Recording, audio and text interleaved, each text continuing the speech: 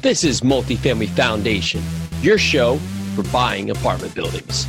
Now, your host, Jason and Peely. Are you ready to take your multifamily game to the next level? Well, you need to join us October 12th, Saturday, October 12th, for our one-day Multifamily Foundation workshop. We're going to bring it to you live. We got a list of 15 speakers. They're going to go through the process of everything it takes to get your mind right, get the deal right, learn the terms, understand the markets, learn how to find the deals, learn how to underwrite the deals, learn how to put your team together, everything from property managers to brokers to insurance companies. Beyond that, what's the proper way to raise funds for a deal and how to close a deal and what to do after you take over a deal. So it's going to be a huge event. It's going to be awesome for you to join us. Got a great space. It's going to be here in New Jersey, in Springfield, New Jersey. Of course, it's going to be a one-day event, but we got everything packed in from 8 a.m. to 7 p.m. Right now, if you put in the code workshop, you're going to get a special discount. And again, that code is workshop. You need to go to multifamilyfoundationworkshop.com. Again, www.multifamilyfoundationworkshop.com, and go fast because we've sold a ton of tickets for this. I actually was able to get a bigger room, but that's filling up quickly as well. So again, www.multifamilyfoundationworkshop.com, put in the code workshop. There we go. Got that down. And look forward to seeing you so we can all take massive action together. Alpha Funding Solutions, your capital partner backing real estate investors since 2007, providing the best combination of pricing and leverage in the market. Join Alpha's family of 1,000 plus successful and happy investors, and let Alpha's team provide options in your next deal or reach out to discuss your future needs and strategy. So go to alphafunding.com/J&P. Again, that's alphafunding.com/J&P to connect or submit a deal today. Well, hello again, and welcome to another edition of the Real Estate Investing Foundation podcast. Glad to be back with you. Thanks for checking us out. And again, if you like what you hear, help us in the ratings, go to iTunes, give us a ratings and review. Doesn't have to be 5 stars. Give us what you feel. Tell us what you like. Tell us what you don't like so we can get better and bring you the best content. But you're in good hands today. We're going to touch on a lot of different topics. Super excited to have Chris Benson on the show. Hey, Chris, how you doing? Hey, good afternoon, Jason. And I'm going to make a preface. I want 5 stars. If I'm going to be on the show, I want a 5-star review only. Well, I know you're going to get that 5-star, but when I'm on myself, I can't speak for what I do. And so we've just had some technical glitches here, but Chris and I saved the universe. So you are lucky because we have brought the interweb back. But that said, Chris has a lot of other things he does besides saving the interweb. Chris Benson is the Chief Investment Officer for Reliant Investments, a subsidiary of Reliant Real Estate Management and one of the top 30 commercial self-storage operators in the U.S. in 2018. Chris is a part of the investment committee and develops institutional quality self-storage investment opportunities for accredited investors. So Chris, that's a lot going on. I mean, top 30 in commercial self-storage operators in 2018. That's pretty super solid. And I know you're sitting here right within a closing right now. So for you, talk to us a little bit more about how you got into space and what's really led you down the real estate path. Yeah, for sure. It's a long story. I'll try to go as brief as I can so that we don't bore your listeners. But my background is really in sales. I came out of college, worked for a company called ADP, a payroll company in business-to-business sales. That's where I cut my teeth in the early beginnings of sales. Had a number of medical device jobs after that. And at about 28, 29, I remember waking up and thinking, I don't think I can do this for another 30 years. I mean, that was literally the discussion I had with myself. And I was making great money, and that was, I guess, always the goal. And then once I hit that, it was like, oh, well, if my lifestyle is miserable, the making of the money part doesn't really do me much good. So it was at that point that I started my real estate journey, and I started, Jason, probably not too dissimilar than a lot of your listeners who are trying to get started have. We started with multifamily duplexes in the town that I lived in upstate New York. And we built that portfolio up, and very, very quickly I realized it was miserable, and I wanted nothing to do with that either. The biggest challenge for me was scalability. If I was going to replace my income, the plan I had going forward was net $200 per door. If I could do that, my plan was to get 50 units. That's $10,000 a month net. It didn't replace income, but it was a pretty good, if I had to live on that, my wife and I and our family live fairly modestly. So, we could make it work. So that was the original plan. And then once I started realizing how miserable it was working with, we had 22 units, I think. So my next step was, and I heard it on a podcast, and I wish I could credit who said it. But somebody said big deals and small deals are the same amount of work. You just make less money with small deals. And that was where I said, oh, I just need to go bigger. And so then I tried my luck in commercial multifamily, and commercial meaning 5 units or up. And essentially how I got started, Jason, I'm very thankful for the partner who got me there. But I called a guy that I knew from church growing up. He owned a construction company and said, hey, I want to build some apartments. I have a little bit of money. What do you got? And he said, oh, funny you called. He's like, first, it's nice to talk to you. 2, there's a municipality I just met with that wants to build, some Class A apartments in a town not too far from where I grew up. And so that was the start. We ended up building a 64-unit apartment complex that I was too naive to understand the risk that I was undertaking. Knowing what I know now, not sure I would have done that exactly how it happened, but it's worked out fantastic. And so, Jason, for me, that's what got me started in commercial real estate. So for people listening, that's exactly how it goes. The first call you make, you find an awesome project and you get to do it. That's just how the real estate world always works. So that's it. Show's over. But no, that's said, man. Rest is history. In all seriousness here, you went from a job that you just knew you wanted to get out to a point here where you started doing a small multifamily and then scaled up to a large multifamily. Looking back at it, a lot of people are in that same position, right? They want to start in real estate and they're trying to pick their space, and they think maybe large multifamily or something in capacity of commercial real estate may be the way, but they are probably going to go small first because they think that's safer. If you were to look back on that, was it a viable route for you to go, or would you try and skip that altogether? I mean, I'm a big believer, Jason, that every step in your path brings you to where you are now, right? So the experiences that I had there, gave me a knowledge level that I was able to bring to the next step. And so, I would argue that there's value in every step. There's going to be things that you learn that you're only going to learn when you're in it. And, Jason, to your listeners I was fortunate enough to be on Bigger Pockets not too long ago on the Bigger Pockets podcast. And so, a lot of people have reached out saying, hey, what do I do? And, the best advice I could give is just do something, right? You have to do something to start that process. It's too easy to sit back and educate yourself, right? And continue your analysis.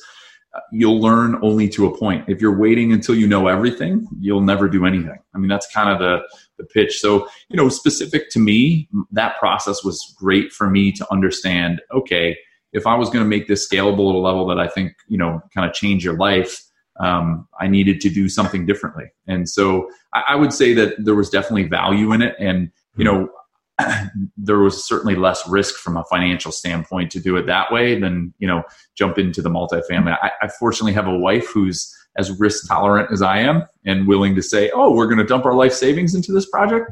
That sounds like a great idea. Yep. Good.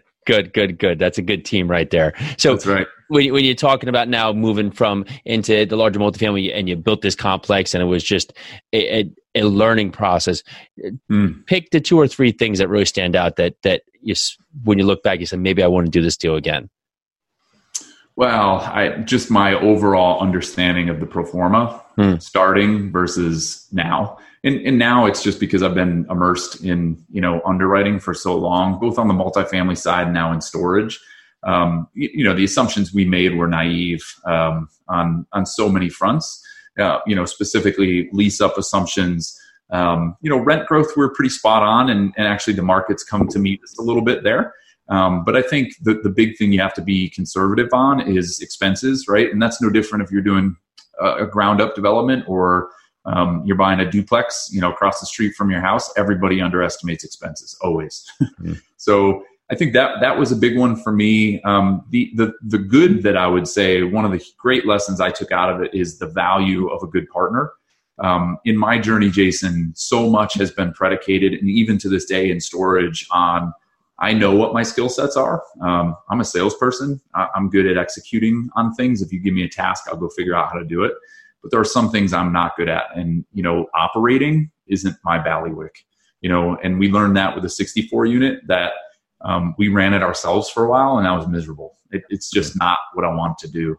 I enjoy chasing the deal. I enjoy the money aspect of it, chasing the money and the equity to get it done. But, managing 64 tenants, it's just not what I love to do.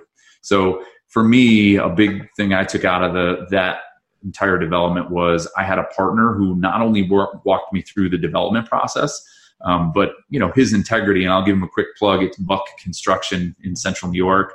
He's built a ton of stuff, and him and his son Chris have been fantastic. Steve Buck is the dad, and they were fantastic. I mean, if I didn't have a partner who was as trustworthy as they were, this wouldn't have worked. So you've spoke a lot about partnerships.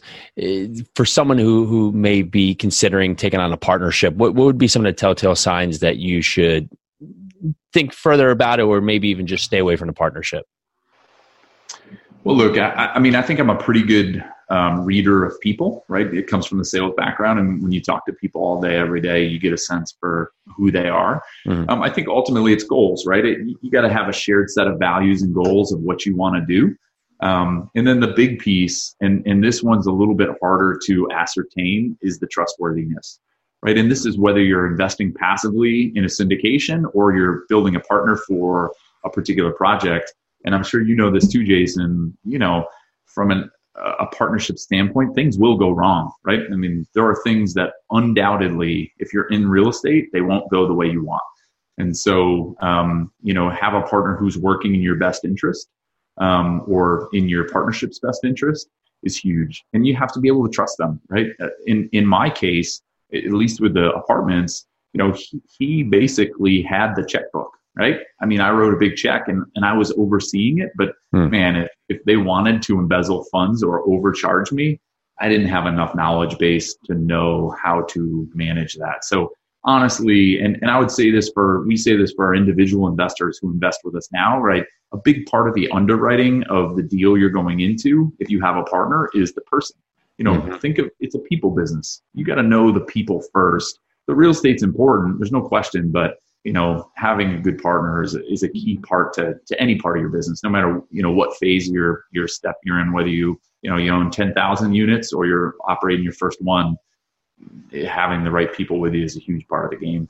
I find a lot for business, the failures in partnerships is not setting up expectations, because you're absolutely right. Like, things go wrong. And so we would talk about multifamily. We're seeing a lot of people, having these huge wins, closing deals. And, I'm like, that's great. But just making sure that partnership is so not new that they haven't really solidified what their goals are. So when this thing does, go sideways for whatever point of time during the whole period, which it will, are they set up for that? Or are they going to have that disruption in the partnership that you see a lot of times causes a sale because the partnership can't agree because things went wrong and one partner wasn't ready for it, or one partner didn't think that far down the line because that conversation never had, and it really blows up the project. So a partnership can be such a huge asset, but putting everything out there about how the partnership's formed, who does what roles, what your strengths are, that's where really the business is made. So yeah, great points right there. Now, and Jason, this too, just one last thing, because I know your wife's usually involved. Mm-hmm. It's a marriage, right? I mean, yep. It's all about communication, right? If you can't communicate with your partner or feel like they're not communicating honestly and openly with you, good or bad, run away. Yeah, that's great. It's going to end poorly.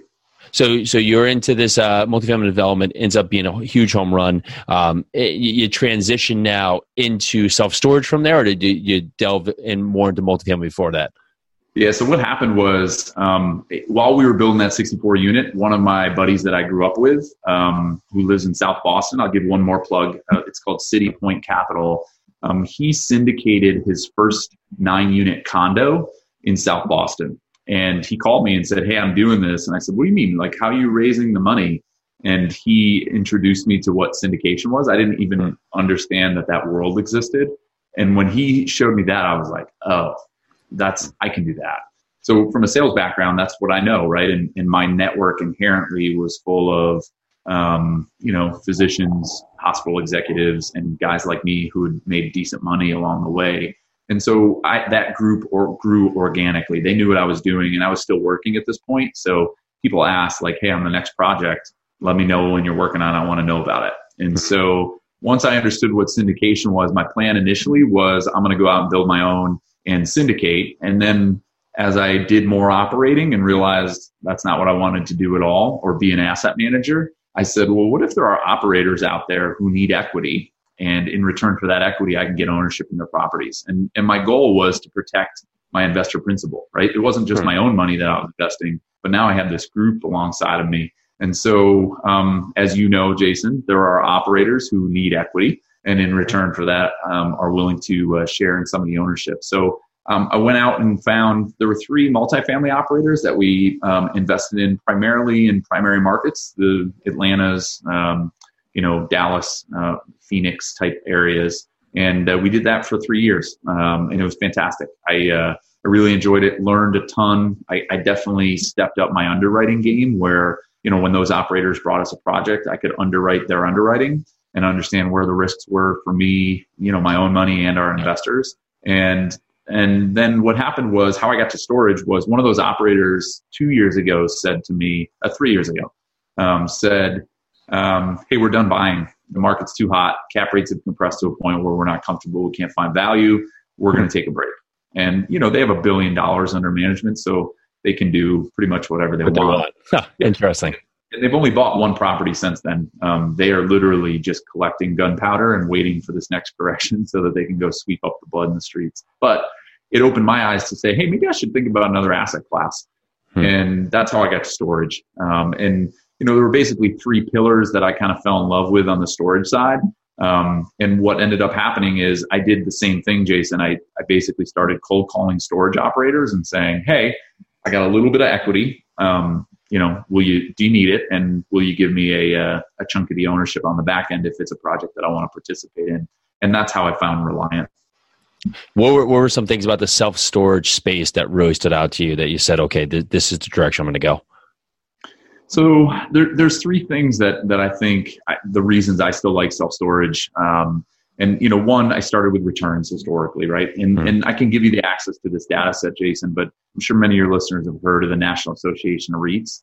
It's a NARAIT, and they track all of the publicly traded REITs in the U.S. So you can look at any subset of a REIT, timber, office, retail, apartments. And so I'm a big data person. So I just looked at the last 25 years of historical returns for storage and compared it to some of my baselines. So self-storage in the last 25 years did just under 17% a year, which is pretty incredible. Apartments did under 13. Office and retail were in the high, low double digits. And just to give you perspective, the S&P 500 in that same time period did just over 7.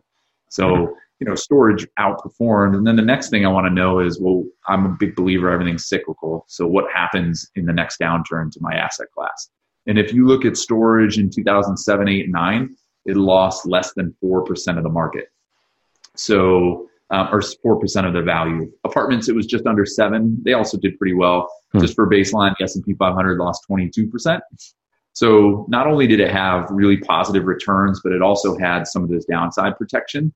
And the hypothesis for that, right, is Americans don't get rid of things. It's kind of like Class B apartments, right? You catch people on the way up because they're buying stuff and then they put it in storage. And then when they downsize, they don't get rid of their stuff and they just put it in storage. There's always a better day, right? Hey, I may need that. And I can't tell you how many times, Jason, I've been in a storage facility or a unit where the contents of the unit are worth less than 1 month's rent and people still pay.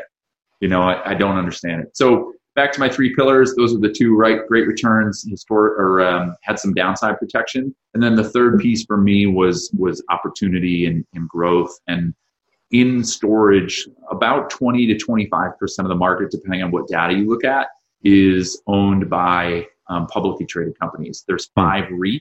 And for your listeners driving down the road, look out the window, and if you're on a major highway, you can see the CubeSmarts, Extra Space. Those are the REITs. And then U-Haul, which everybody knows, they have a big portfolio as well. So those 6 organizations own about 20, 25% of the market. The rest is all over the board. So it's like multifamily was 10 years ago, right? There's still mom and pop operators that have never raised rents on their tenants, right? So, those kind of opportunities still exist. And, in my vision of kind of this consolidation and roll-up strategy, that was really the reason that not only I went to storage as an investor, but I'm fast forwarding a little bit on my story. I started investing with Reliant first. And then, 2 years after that, one of the partners of Reliant and I were having dinner. They needed help raising equity. And there you go. We formed the partnership that we have now. I've been here 18 months. We're going to deploy $60 million in equity this year. So it's been a fun adventure. But I think for me, it was built around the tenets of the asset class first and what I feel like the long-term opportunity is. That's why I've hitched my wagon to the asset class.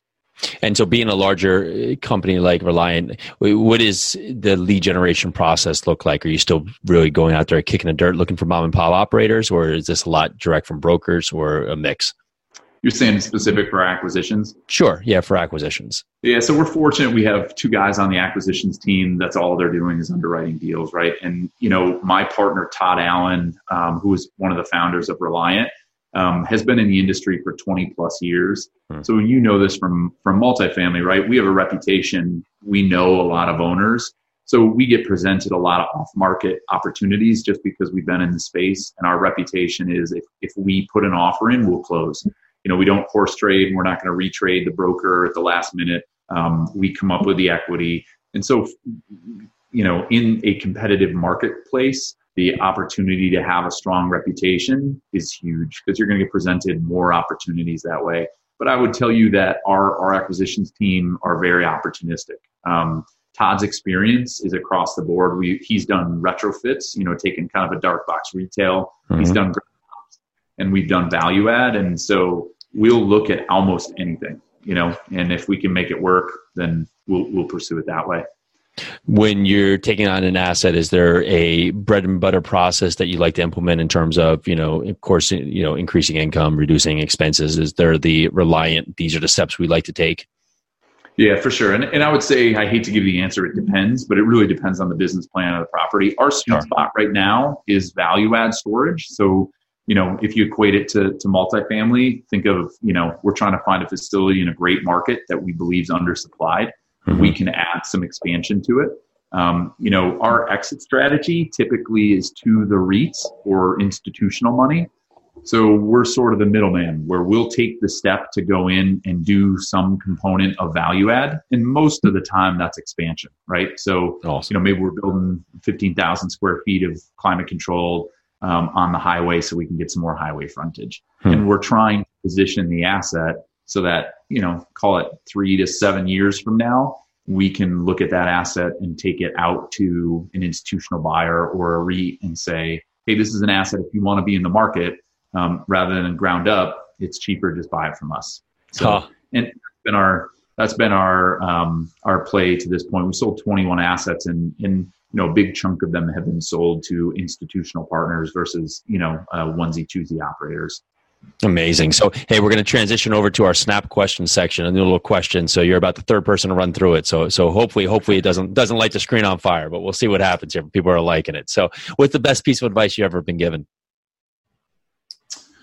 Boy, I think you got to do, you have to educate, but then you have to jump in and do something. And that's where you're going to learn the most. It's been proven to me over and over, no matter what I do, educate, make sure you understand what you're getting into, but then the best way to learn is jump in. Yeah, absolutely agree. What's the talent that you wish you possess? So many, Jason, so many. Pick one. I'm sure you've asked this question, like which pro athlete would I like to be? I always wanted to be a fantastic guitar player, and I tried to be a guitar player once, and then I time spent on other things. I still have a guitar in my closet. My wife bought it for me for Christmas one year. Someday I will take it out and become at least manageable guitar player. It's funny. There's a lot of themes where people bring up music. It's a good trend. What's a lesson learned that you will not, I guess, maybe a mistake you've made that you won't make again? Oh, again, so we've all made so many. One that's helped your, now that you look back, helped your real estate career go forward.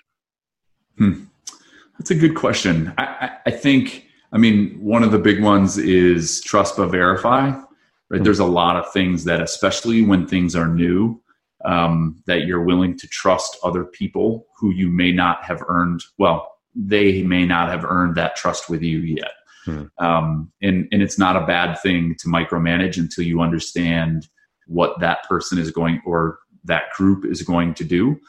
So, for me, I've definitely had, and still to this day, there are times where I look at myself saying, how did you do that again? And so, there's a lot of pieces where someone says, hey, I'm going to go do this, and you trust that it happened, or it happened the way that you needed it to, without verifying. And sometimes that comes back to bite you in the butt. I love it. What's your real estate superpower? Is flying. Can I fly? You can fly, maybe. You fly to the next self-storage. What's yours? What's your real estate superpower? Finding the yes when everybody tells you no. Okay, that's a pretty good one. I would say my real estate superpower then is the ability to walk into a situation that I don't understand and figure it out. Yeah, that's awesome. It's similar than yours, but if you say, hey, Chris, we have to do this, give me a little bit, I'll figure it out. And I love it. Part of that's, confidence in yourself. I've been in enough situations where that's worked out pretty well. This has been awesome. Cool. Chris, thanks so much for coming on the show. For everybody who's listening, what's the best way to reach out and connect? Yeah, for sure. We got a couple options. If you want to learn more about our self-storage platform and the investing platform attached to it, you can go to ReliantInvestments.com, and that's plural. So Reliant Investments. We have an education kind of series that we put out. It's actually on chrisbenson.com. It's Chris with a K, KrisBenson. You put your email address in and you get access to a whole bunch of introductory real estate webinars, kind of give you enough information to be dangerous. Yeah. And I'm on LinkedIn as well, Jason. I'm pretty active on LinkedIn. Cool. We'll get all in the show notes. Well, Chris, thank you so much for coming on the show. Yeah, my pleasure. I appreciate the opportunity. Well, this is Jason with the Real Estate Investing Foundation podcast. Thank you very much. Have a great day. Alpha Funding Solutions, your capital partner backing real estate investors since 2007, providing the best combination of pricing and leverage in the market. Join Alpha's family of 1,000 plus successful and happy investors, and let Alpha's team provide options in your next deal, or reach out to discuss your future needs and strategy. So go to alphafunding.com/J&P. Again, that's alphafunding.com/J&P to connect or submit a deal today.